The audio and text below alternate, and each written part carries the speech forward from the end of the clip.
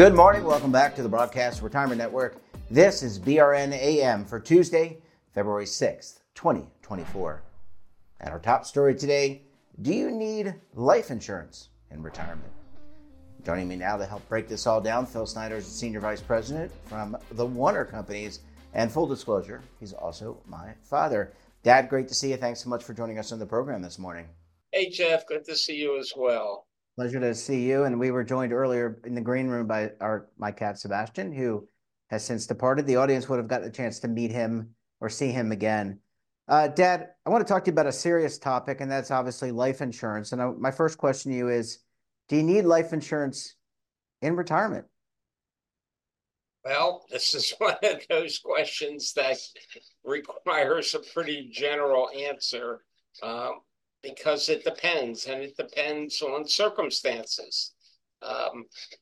Insurance is really just money. It's money you buy from an insurance company that's payable upon death, and you buy it typically on the installment plan. So if you need money in retirement that you don't currently have for a broad array of possible circumstances, then you may need life insurance in retirement. Yeah, so there, as we've talked to you in the past, there's multiple kinds of life insurance, but I'm going to define them into whole life, which has a cash value, and term life insurance. I realize I'm not the expert here, you are, but really, depending on what you buy, a term life insurance policy is going to be a lot cheaper than a cash value or a whole life policy, but you could actually use that cash value in retirement to pay some of your expenses if you chose to go that route. Yeah, typically people would buy term insurance for a relatively short-term need. For example, to fund college education for their children, where you know what the funding period and when the money will be required to pay down a mortgage, or things of that nature, where there's a finite period of time over which you'll need the coverage, and the coverage may not be needed in whole over that period of time. So you may want to modify your coverage downward if need be. Permanent insurance, which you termed whole life, but there are a broad cross-section of available products that build cash value, are really more permanent products. They're designed for the long haul. They can build substantial cash value within predetermined IRS guidelines that can be accessed later on in life to fund obligations, to pay down obligations, to use as supplemental income, things of that nature. Typically speaking, permanent insurance well into retirement years is more a need for either estate planning issues or things of that nature, or business agreements, buy-sell agreements between shareholders in a business, or things of that nature. Most less affluent people, let's call them, would only have permanent insurance if they weren't able to accumulate enough assets during their lifetime to meet all what they anticipate will be their future needs for money. And it's really just as simple as that. And of course, you can extrapolate from that to determine each individual circumstance and what may or may not be needed.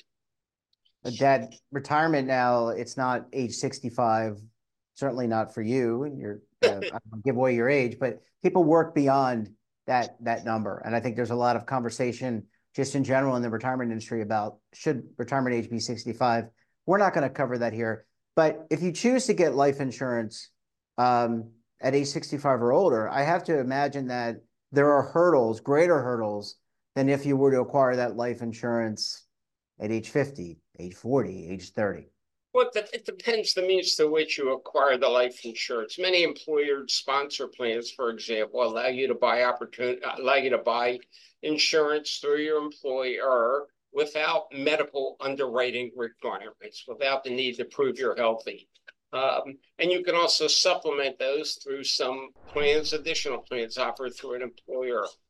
But by and large, to buy significant amounts of life insurance, you're going to need to prove you're in good health, or at least demonstrate what your level of health is, so that the insurance company can make a valid determination as to the appropriate price for the product you wish to buy. Yeah. So the older you are, the more difficult in all likelihood that will become. So you don't want to wait. If you can avoid waiting till you're very old to buy insurance, that would be a good thing to do. Dad, just to tee up our next segment, life insurance is not long-term care insurance. Would that be a fair statement? That's generally a fair statement, yes. All right, I got one right. Where it's not in a few minutes, but Yeah. Let's. I want to just put that out there, and I wanted to answer that question because when we come back, we're going to talk about why you need long-term care insurance. I think it's an important benefit. We're going to talk more about that. You're going to want to stay tuned right here on BRN AM.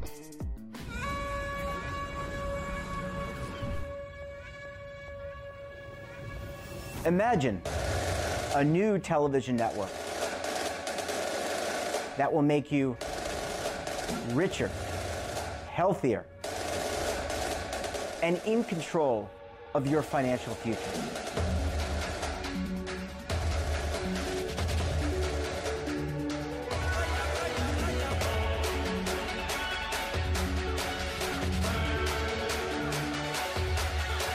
This network is for the policewoman in Nashville, Tennessee, the baker in Dubuque, Iowa, the teacher in Lexington, Kentucky. We want to make the idea of savings and retirement culturally relevant. But what do you see as a defining issue of the midterms? Especially for the smaller businesses. I mean, they are the lifeblood of the American economy.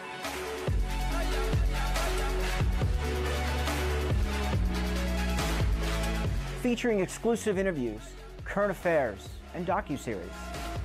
33 years old, you retired early. The philosophy is money only matters if it helps you live a life that you love. But you got to start thinking about retirement as soon as you get in. The Broadcast Retirement Network will drive very high engagement with premium partnerships. So this isn't retirement and savings for your parents or grandparents. This is for all Americans. And we're going to change the way you think about money.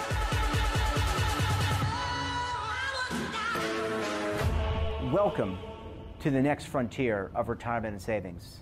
This is BRN, the Broadcast Retirement Network. Well, Dad, thanks so much for staying with us. Really appreciate you hanging around for segment number 2 this morning. Oh, of course, Chef. Happy to do it. And so we kind of teased out the long-term care insurance, and it is not very different set of products than life insurance. And why do I'm a firm believer, I'm not in the insurance industry. I don't sell any products, but I'm a firm believer just knowing what I know about medical expenses and getting older. I just went through an injury with my leg, as you know, Dad. Long-term care insurance, that's an important benefit for anyone of any income level. Well, it could be. If you're ultra affluent, you probably have more than ample money to pay for the cost of long-term care. Long-term care is custodial care. It's not medical care. Medical insurance, health insurance doesn't pay for custodial care. Generally speaking, Medicare pays very limited benefits for custodial care. So it is not medical insurance. So every circumstance is different. I can give you an example or 2 or 3 if you'd like. Yeah, give us one. I don't think we have the bandwidth to do 3, but give us an example just to illustrate why this is important. All right. Well, let me give you an example of a decision that I just learned today. Very affluent young family. He's 50 years old. His wife is approximately the same age. We explored the possibility of getting them long-term care insurance, and ultimately they made a decision to self-fund it. They're not going to buy the insurance, and that's fine if that's what they want to do. Conversely, people should recognize that long-term care is likely to happen. There's probably a 65 to 70% chance that at some point in a retiree's lifetime, if not pre-retirement, you're going to need some form of long-term care. It could be due to cognitive impairment. It could be to physical issues. It could be both. But ultimately, you may need some type of long-term care assistance. And just to clarify, Medicare, Medicaid, this doesn't typically cover the long-term care we're talking about. So having someone come in, you've got incontinence, you've got, someone to help you get dressed, someone to schlep you to the mall, right? I mean, they do all those types of things. that typically is not covered by Medicaid and Medicare. Is that correct?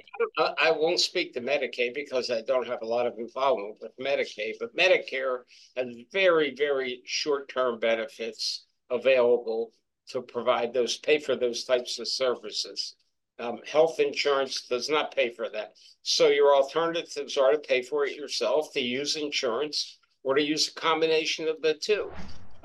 Typically, most of the people I work with are they're generally upper middle class people for the most part. Some are very affluent, and they have some resources, but then they may want to hedge their bet a little bit and buy some form of long-term care coverage in the event that they have an extended need.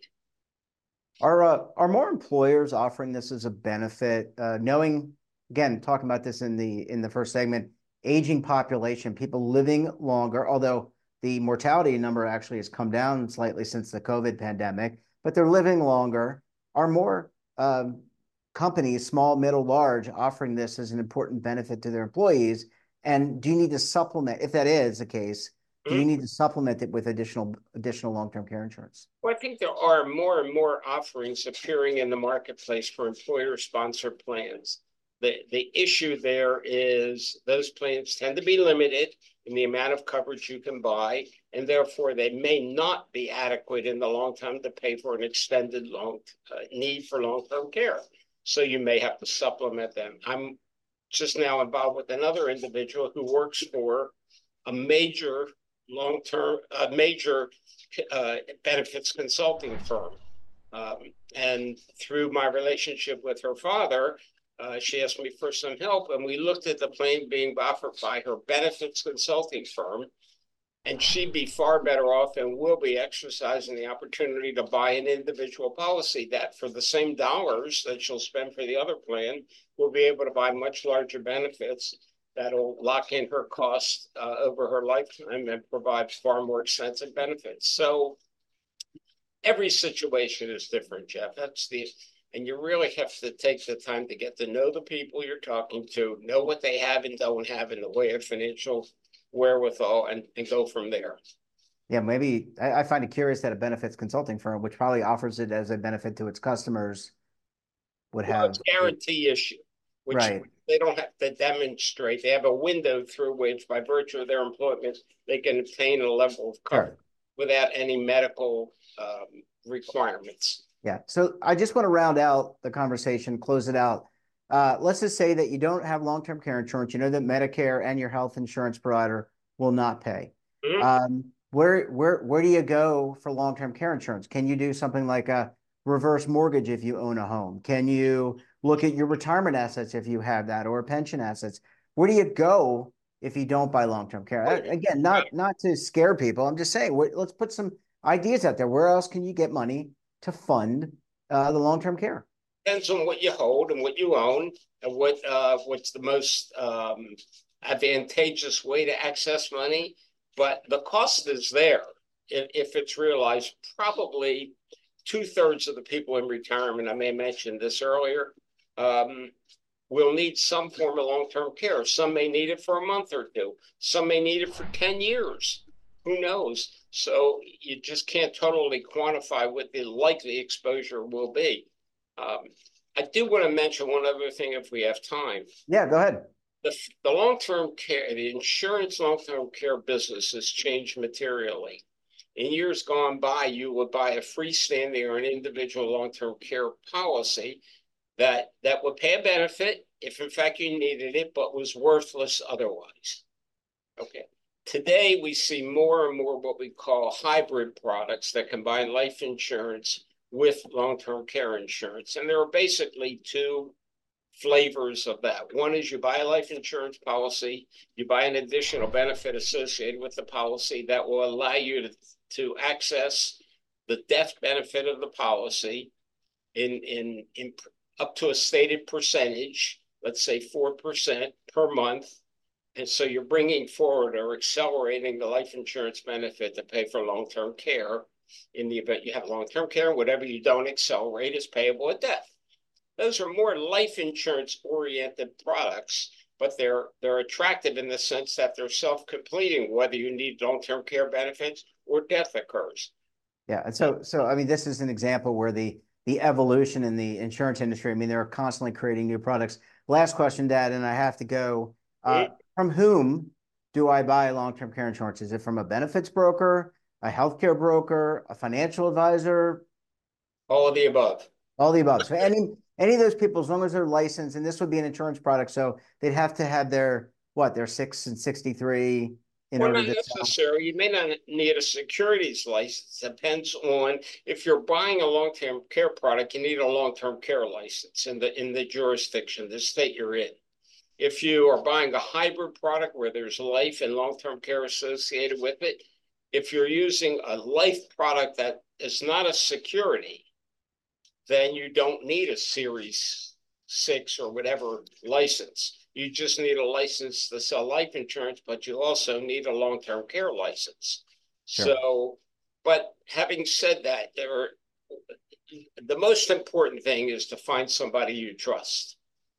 And the best way to do that is to talk to people you know who've gone through this, who can suggest to you, I trust Phil, or I trust Mary, or whomever it's going to be. I've worked with her for years. She's really good. She provides adequate service and ongoing service, and I trust her. Yeah, you really just can't Google and find it that way. Dad, we're going to have to leave it there. Great to talk to you as always. And look, we look forward to having you back on the program again very soon. All right. Thanks. Enjoy your day. Good luck. Bye-bye. And that wraps up this episode of BRNAM. Have a topic of interest, someone you think we should talk to, drop us a line. And don't forget, for all the latest curated news and lifestyle, wellness, finance, tech, so much more and all in one place, check out today's edition of our daily newsletter, The Morning Pulse. Want to search our archives, check out our latest content, and visit our website. We're back again tomorrow with another edition of BRNAM. We'll have a very special guest. Until then, I'm Jeff Snyder. Stay safe, keep on saving, and don't forget, roll with the changes.